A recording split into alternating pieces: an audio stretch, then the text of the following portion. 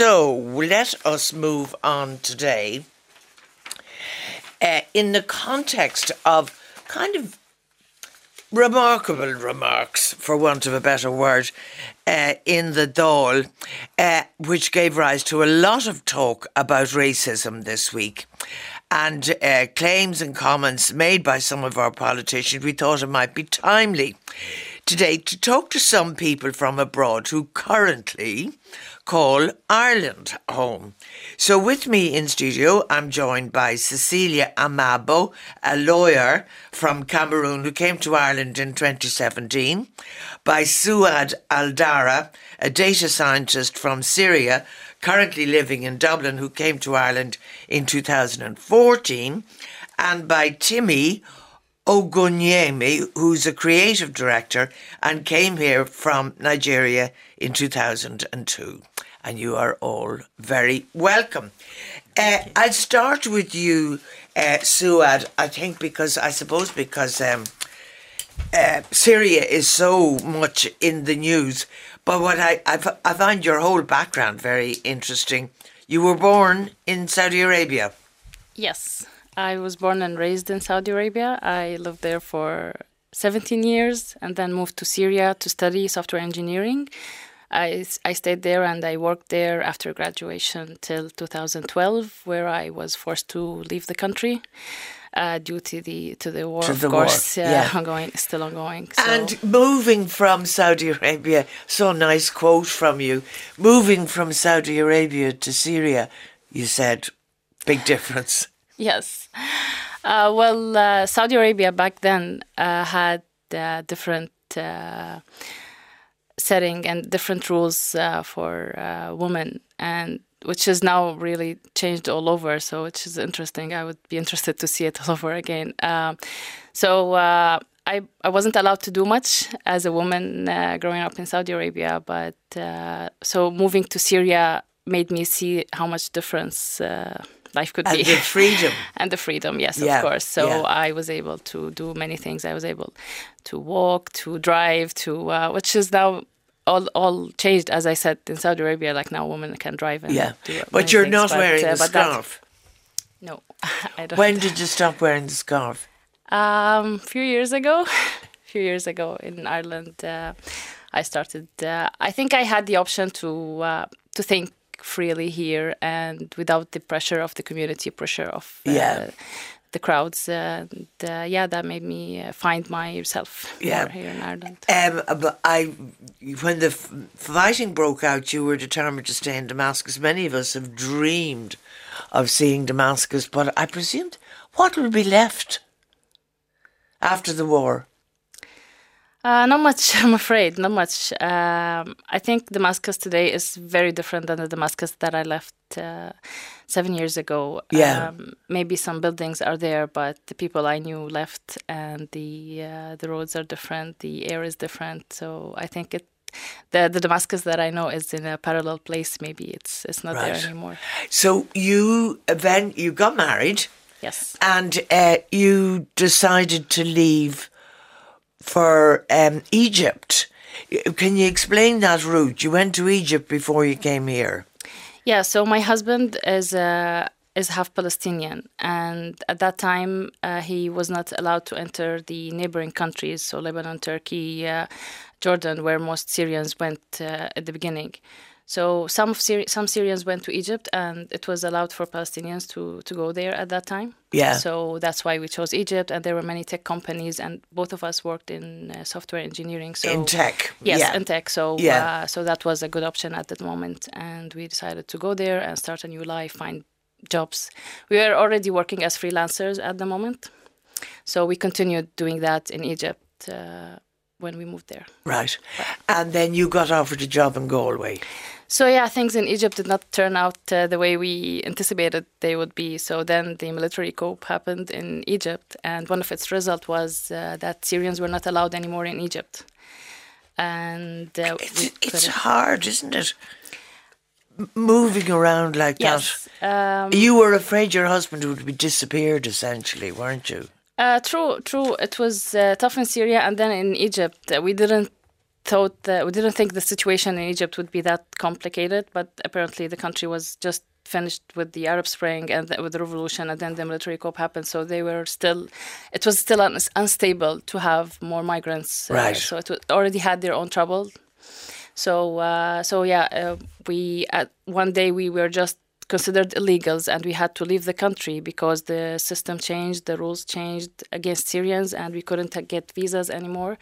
And we started applying for job offers around the world, but we would get a job offer, but the visa wouldn't come, so all visas were shut down. So I remember we were very desperate at that time. We were really starting to consider going on a boat instead, but the one we hear about all the time. Yes, across the because we were already illegal. We were not being accepted by any country, and we couldn't stay in Egypt. We were suddenly stuck in Egypt, and we couldn't go out from the house because there were checkpoints and they were deporting Syrians on the go at that time. So it's like, what do we have to lose? We were already not living this life. But luckily, a job offer came from Ireland, and instead I jumped on a plane instead of the boat. So that was a happy ending. Yeah, happy start, I would say. Happy start. Yes. And I'll come back to you on what happened thereafter. Celia, tell me a little bit about your background. Thank you very much, Mariam, for having us. Pleasure. Like you said, my name is Cecilia Amabo. I'm actually from Southern Cameroons, and I studied law. I have a BA in law and another postgrad in law. And I did a human right and democratization year in the University College Dublin. So I came to Ireland first on the 3rd of March 2017 to finish my master's program at UCD. And before 2017, there was an uprising in Cameroons, in southern Cameroons to be specific.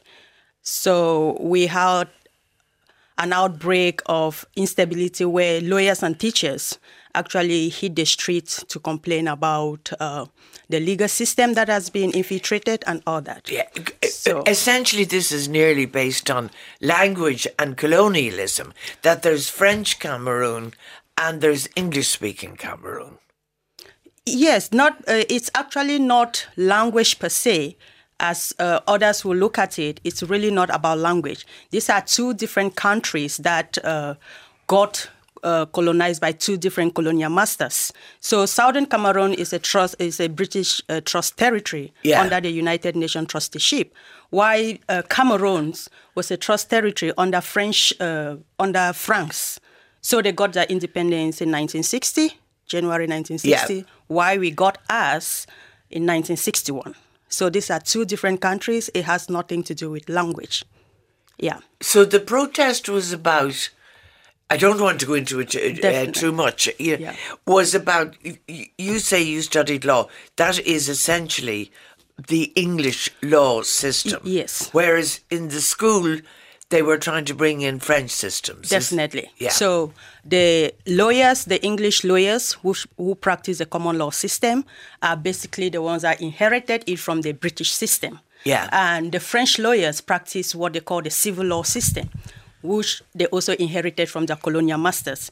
It's the same thing with the educational system. Right. We have the English educational background, while they have the French educational background. But the problem started when French educators were now sent into southern Cameroons to teach in French, thereby infiltrating the English system with French. And it's the same thing with the legal system. Lawyers got dissatisfied that lawyers from French Cameroon were coming with a completely different legal system into their own courtrooms. Right. Yeah, so this is how it So this is how, and your parents were very involved in this? Yes, my parents were very much involved when in their days with the SDF political party. Back in the 90s, we had this uprising in the 90s as well, when there was a new political party that rose in southern Cameroon to at least defend the interests of the people of southern Cameroon. Okay. So then my parents were, And do you have family in Cameroon now? I do have family in Cameroon. And you're still active in the political sense of the word? Yes, I am. As a matter of fact, I am. We have movements that are actually advocating for the restoration of the independence of Southern Cameroons, and I am the spokesperson for one of those movements called the Ambazonian Governing Council, and I'm also a human rights activist. And does that put your family in Cameroon at risk? Yes, my family in Southern Cameroons, or Ambazonia as we call it, it's actually very much at risk. My father's house was partially burnt, and my older brother is actually bedridden because he was singled out and beaten up by the military, and I'm struggling to see how we can get him into Nigeria for some form of treatment. And my older brothers are basically, they escaped from Ambazonia, and they're hiding between the borders, Cameroon borders and Congo. Right. So it's not just me. Every Southern Cameroonians has been affected in one way or the other. Okay. Yeah. Now, Timmy, tell me your background. Yeah, I mean, excuse me. I listened to these amazing people's stories here, and I have a very different story. Yeah, you tell me yours. I came to Ireland as a young person. So I was 15 when I got here about 17 years ago, and I always think about that in a very special way for me, because I was born in Lagos, Nigeria, and I've had the opportunity to visit other countries around the world. But to be honest, I became who I am in Ireland. I've lived here more than half of my life, but I will always have my connection, my links to Nigeria. I've got cousins, uncles, aunts. I've got friends who live in Nigeria and who make change in Nigeria, or trying to make change in Nigeria as well. So arriving here in 2002 up until now is just it's been a really special time for me, because I've matured, I've become who I am, and I suppose, without going into too much detail, and which is why we're here today.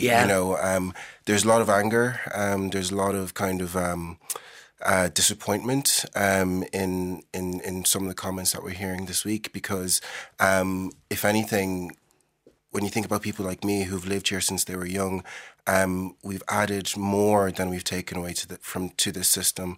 And I think without going too much into it at this moment in time, we feel that we have added so much to the culture, to the economy, and just to the overall kind of landscape of where Ireland is and where Ireland is going over the next few decades.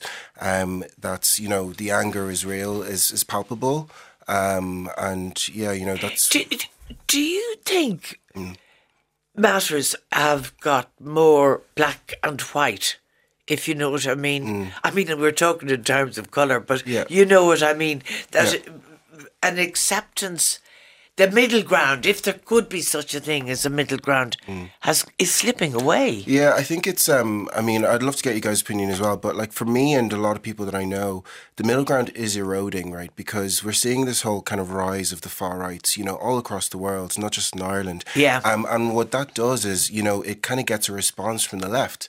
So you've got the progressive side of society and the far right side of society really growing in terms of size, in terms of numbers, in terms of veracity. And what that means is there's not really much room, left to be, a silent majority or quiet about any issue, because people are taking stances around these things. And you're seeing it in politics as well. Identity politics more than ever is coming to the fore. And, whether it's, the right or the wrong way to go, it's what it really is doing is it's drawing lines around people, and it's becoming more difficult to be political, because you have to remember that, people have to, if you're in a political office, you're not representing one type of person. You're representing a lot of different types of people in the society that we live in today. So when we bring identity politics into play, what you're really saying is, I don't really care about these people. I care about these people and I want to represent them. But that's not the way the world works, and that's not the way our society works. So, we are seeing that kind of middle ground erode now. Right. You just to go to what you're doing yourself, you work as a creative director. What's that? You tell me. No, I'm very lucky. I get to work with some amazing companies, amazing clients, and just to, build out cultural campaigns, that talks to lots of different people around the country in terms of whether it's, either A, selling a product, or B, moving a conversation in a certain way. Right. So, yeah. Okay. Well, it still sounds pretty vague, but obviously very creative is what we can say. Excuse me. You say that your father is kind of the direct opposite to what was mentioned in the Dáil, in that your father brings money in here. Yeah, and I think it's so important. Explain how. So, I mean, let's look at that as one example, right? So, people forget that when people come to a country, right, it doesn't mean that they've left everything behind. And whether that means sending money back home or actually bringing money back into the country, right? So my dad lives here half of the year or half the month, whatever you want to look at it. And he has a business or his businesses around the world or whatever he's doing. But he has a family here. He pays for his family to go to school. He pays for his family to live here. He pays for his family to eat here. So, I mean, every time he comes back into the country, every time he's with his family, he is actually bringing money into the country. Yeah. And people, I don't think about that. When you think about people who go over to Australia, for example, whether it's to go and live there, yes, they might work there, but they bring money in with them. Do you know, they bring in, revenue with them. They bring in another person who is going to add something to society. Right. And so it is very painful, I mean, particularly as a Nigerian, because that's what was mentioned in the Dáil earlier this week.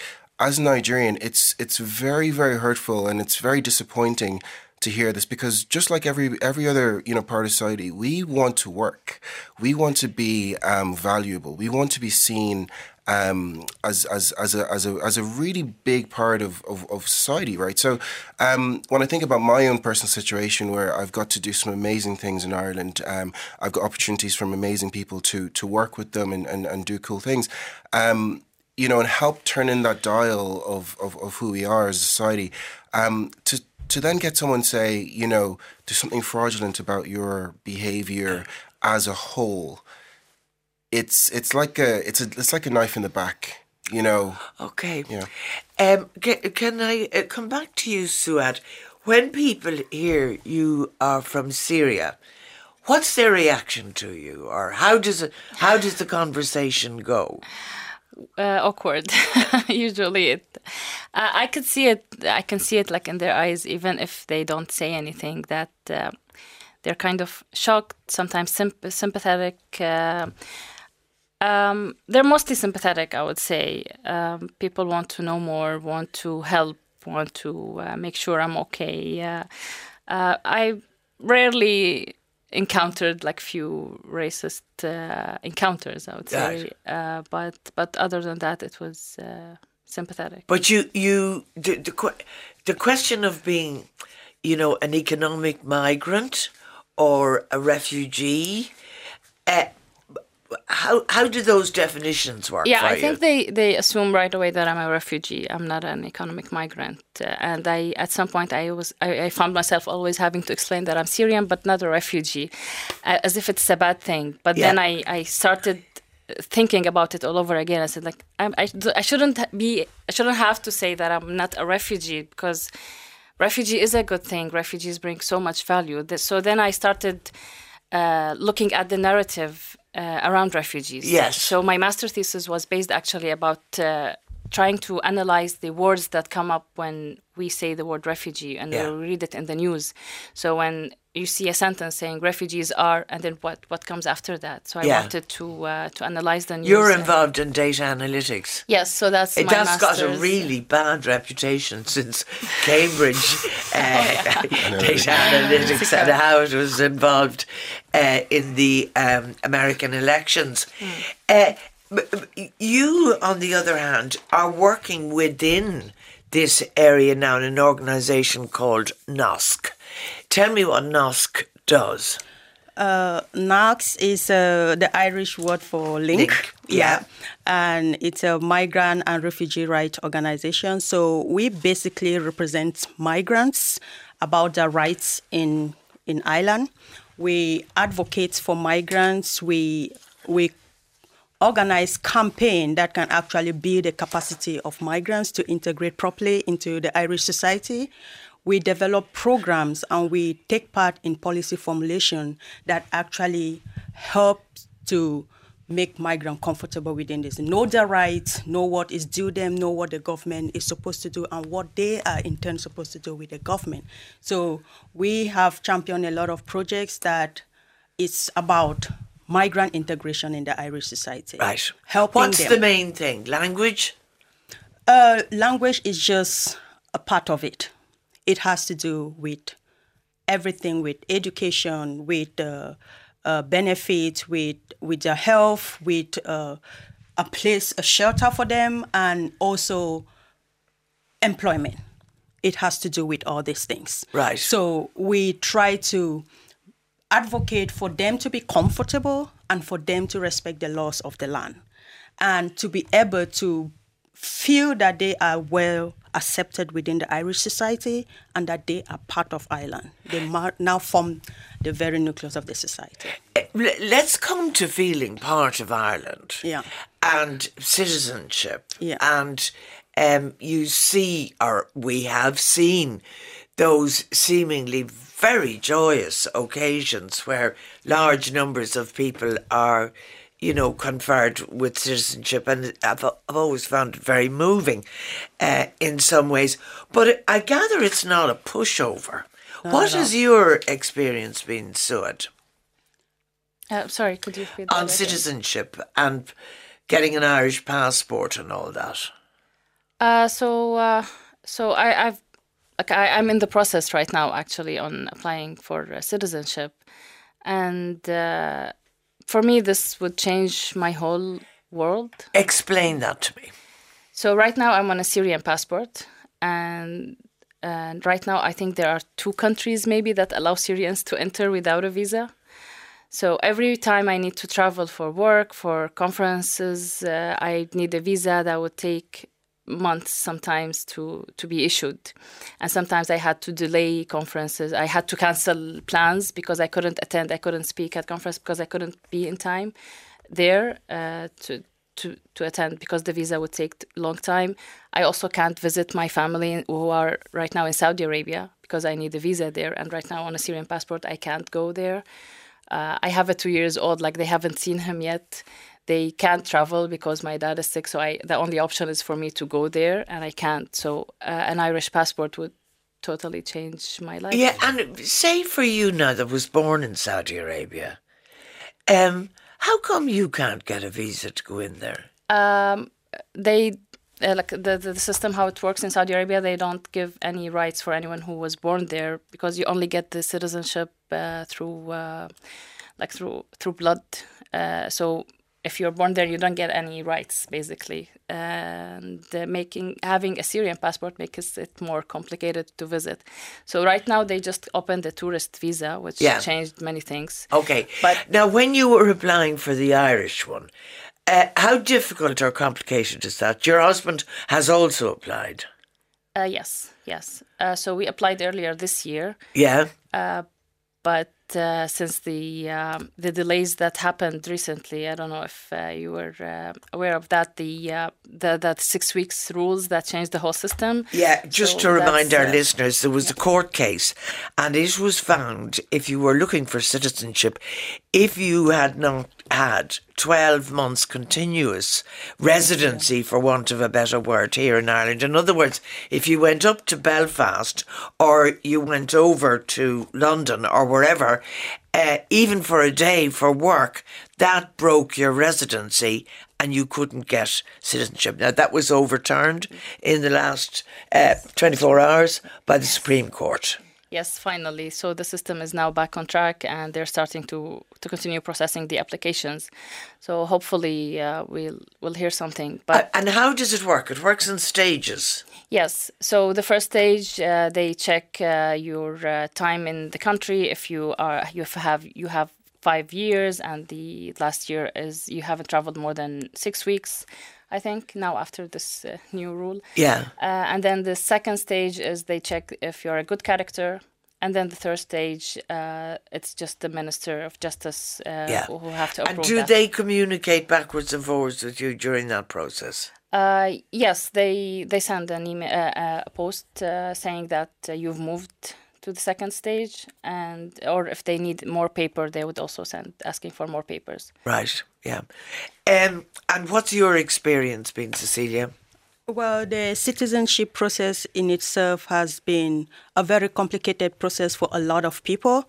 I'm actually thrilled to know that she's been going through it so easily, and I'm happy for her. I really hope she gets it as soon as possible. But working with New Communities Partnership, that they actually have a program that centers on Irish citizen application. This is a very serious or tedious process because we have different dates that you can apply for. You can go for the 5 years or you can go for the 3 years. 3 years will always come through marriage, and the 5 years will be on your long stay in the country. And within these 5 years, you have to provide 3 proof of residence within the country for 5 years. And you have to, any document that is not Irish, you have to translate it, certified by an attorney. And you have to, the process that we are just talking about the 6 weeks process before, we are happy that it's been overturned. And so they also have an application fee that will also help them to push through with this. A lot of people get rejected for various reasons, because if you have any offense that is in the system, that also puts you on a very negative side. How about when you say an offense? What do you mean by Well, that? like if you have people drinking and driving, but if that has already been taken out of the system, maybe you're fine. But if you still have that within the system, of course, they will say you're not qualified, or we don't think that your character is good enough to grant you the Irish citizenship, which is, of course, reasonable. We will not be encouraging people to drink and drive. And we also have families women that have been with their husbands, and suddenly they separate, and it becomes a challenge for them to compile their documents for citizenship because they need the approval of their husbands in some documents to be signed and all that. So it gets a little bit complicated. But once you successfully compile your documents and sign with your original documents, at times people don't get the original passport. They have to send them to go to embassies that they don't have here in the country. They have to travel to the UK. But you know, if you think of refugees coming, as you said, that you actually contemplated taking one of those boats to get to Europe, like, I don't know how you'd have papers at that stage. I mean, we've seen people be fished out of the sea. Yeah. Yes.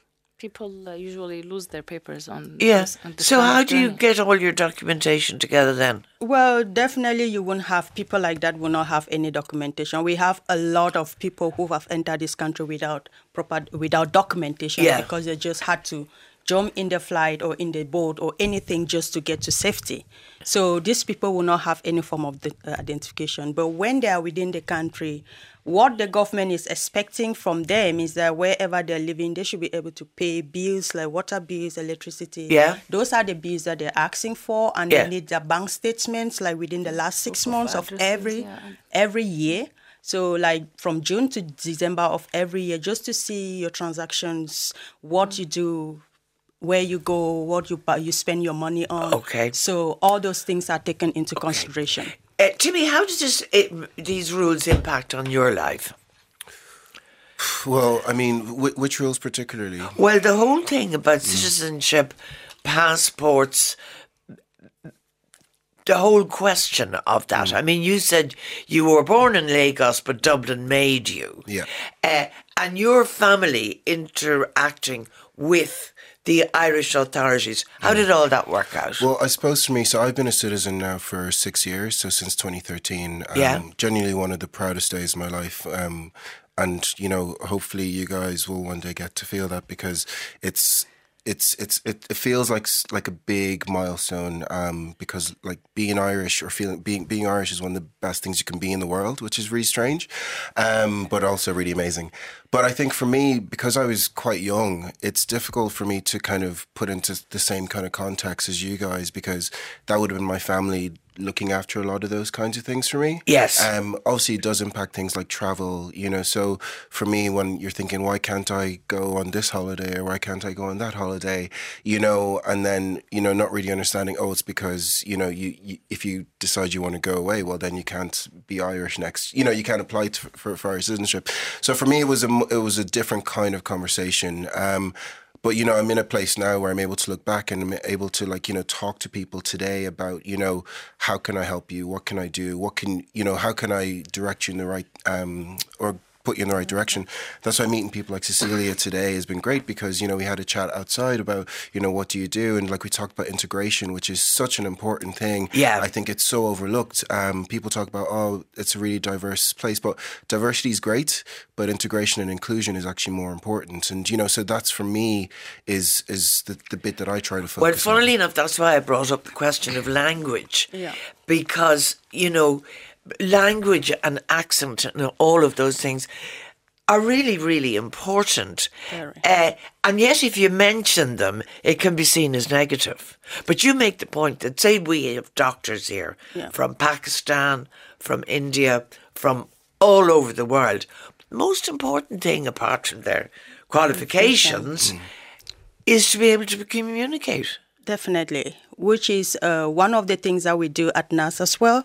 We promote early English learning for migrant women and children, and we have schools in Cork that provide English, welcome English. They give these basic lessons for English students, for migrants to learn English, and we have community groups that voluntarily provide service for migrants within the direct provision centres and other. But so they're all going to come into Ireland and have Cork accents, essentially.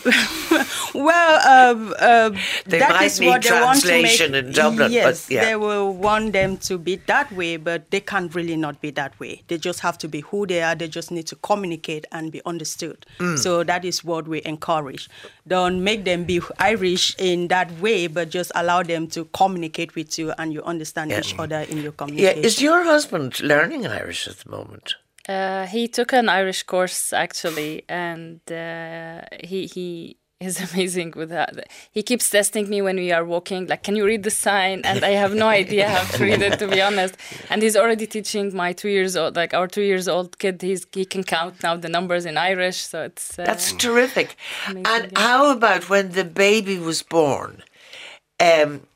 Well, we'd have to interview the baby in about 17 years' time. But that's an old kind of embracing Irish citizen. Yes. So he luckily got to have an Irish passport when he was born, because the rule here is after 3 years of working and paying taxes, the kids can get an Irish passport. Yeah. So that was a relief for us because we couldn't imagine him having a Syrian passport. He even actually can't have a Syrian passport because the Syrian mother cannot give her kids the citizenship. And because my husband is Palestinian, he has a travel document as a Syrian travel document because he was born in Syria. It's complicated. So he will have a travel document for Palestinians if he didn't get the Irish passport, which is even much worse than the Syrian passport. So we were very lucky that he got the Irish passport. And he actually, now he's the link for us with Ireland. It is home. He's Irish. And, and we'll start school. Yes. And then you'll be meeting other parents at school and all of that. In terms of colour and foreignness and all of that, have you ever experienced racism, Timmy? Yeah, I mean, it's such a difficult thing, right? Because I've spoken previously about racism in general, and I think it's such a horrendous thing. If I can start from this point of, I've never understood the idea that you have to attack somebody based on what they look like, right? And I've always been about, definitely ideas are fair play. They're fair game. Absolutely. You should always be able to attack ideas. And if the ideas are good enough, then they'll stand to their own merit. But people aren't fair game, right? Unless they have crossed a certain line. And when in my past, I've received, lots and lots of racism. And, you know, I can't quantify it because I don't count the number of moments, but it's always been one of the most kind of harrowing things, because as a human being, someone hating you for who you are and can't change, you know, there's many things we have control over that we can change. Our education status, our, you know, our citizenship status, for example, we've been talking about already, but you can't change what you look like, and you shouldn't have to. So that's something that I've dealt with in the past, from very bad to very kind of low level, as in microaggressions.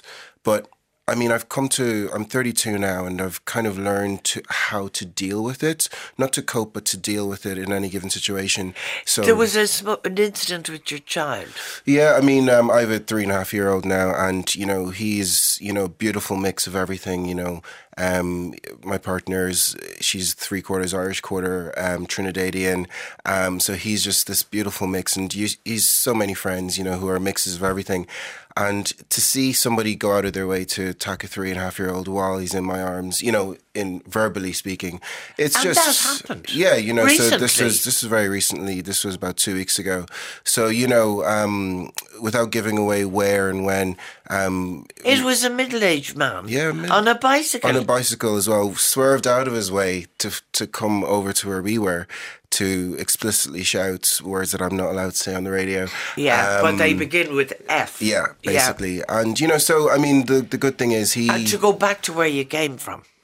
Yeah, you know, so it's difficult even remembering it now, but, you know, I spoke about it, and I think without dwelling on that fact, I think the most important thing is when that happened, no one spoke up. And I'm not talking about confrontation.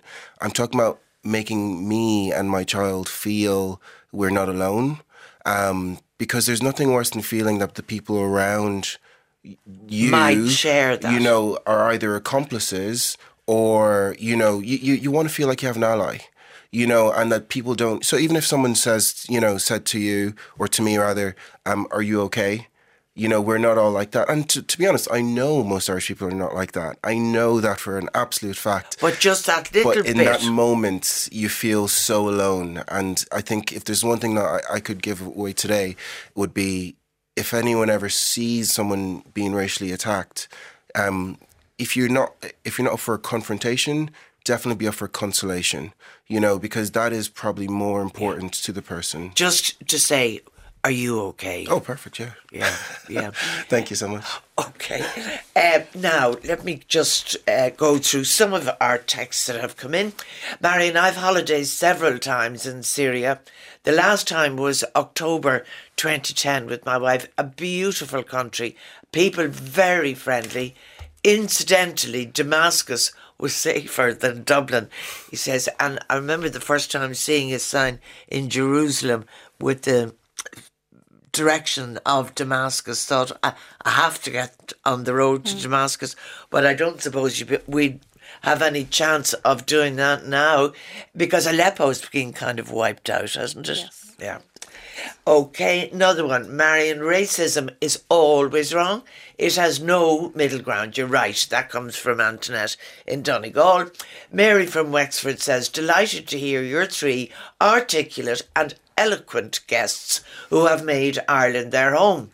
I lived in Saudi Arabia for 25 years, and I extend a warm welcome to all those who choose to live here. Another money-making scam of Irish state. It costs thousands now to get Irish citizenship and a passport. They charge big money even to file application. And if there's one mistake in it, they keep the money, reject you, and you pay again. Yep. Is that true? That's correct. Yep. That's correct. First of all, you pay 175 fee for deposit, and if at all you are accepted or there is any mistake in that application, you'll be sent back your original documents, and then they will just send a letter to you telling you that they had a problem with this entering your residency, and you can reapply, but they didn't send back your money, so you have to wait and reapply, and any other mistake, it keeps going like that. And do you have to pay to reapply? Yeah, you have to pay. Yes. The 175 fee, you have to pay. Again? And, yes. And if at all you succeed, you have to pay a whopping 950 euro.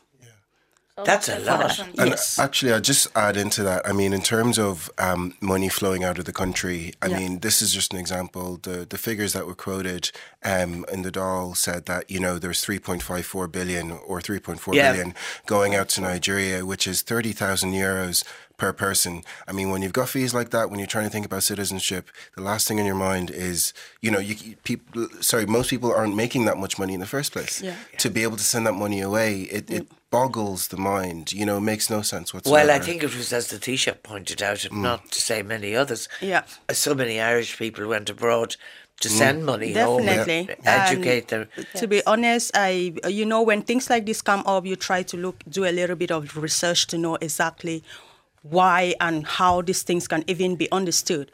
And when I saw some research made and saw the figures that Irish immigrants themselves who were abroad sent back home to their families, I questioned myself if Grealish actually did a research to know all these things before uttering what he said, or he deliberately just decided to spice some people off and create that conflict. And do any of you send money out of the country? Your husband? My husband sent to his mother in Syria. He's her only way of support, and he sent her back. My country is completely destroyed as of now. The economy is completely destroyed. I'm talking about a place where more than 5.5 million people are affected by the war, and more than 550,000 people are internally displaced, and we have refugees that are about 300,000 in Nigeria and elsewhere.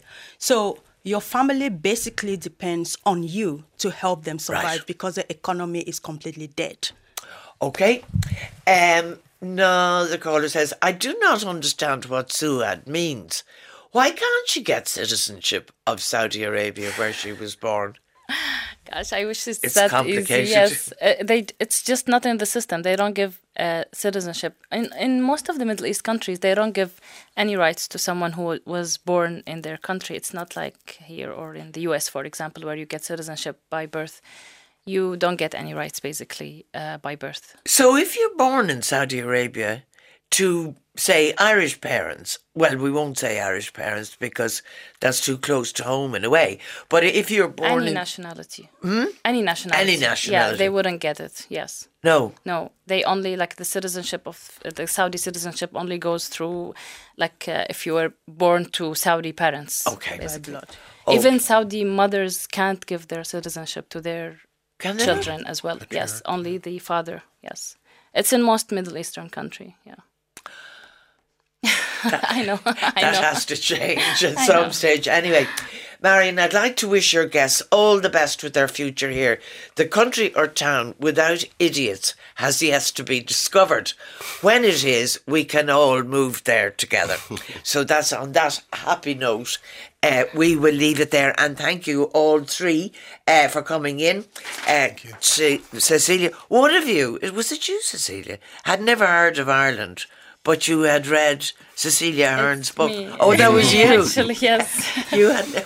I only knew Ireland through Cecilia Ahern's books. Yes. Right. Okay. Well, I knew Ireland, of course, existed as a country in the European, but I didn't know the culture. I didn't know much about it. Right. But through the books that I read. There you go. Well, listen, Timmy, Suad, and Cecilia, thank you all very, very much indeed, and we'll take a break.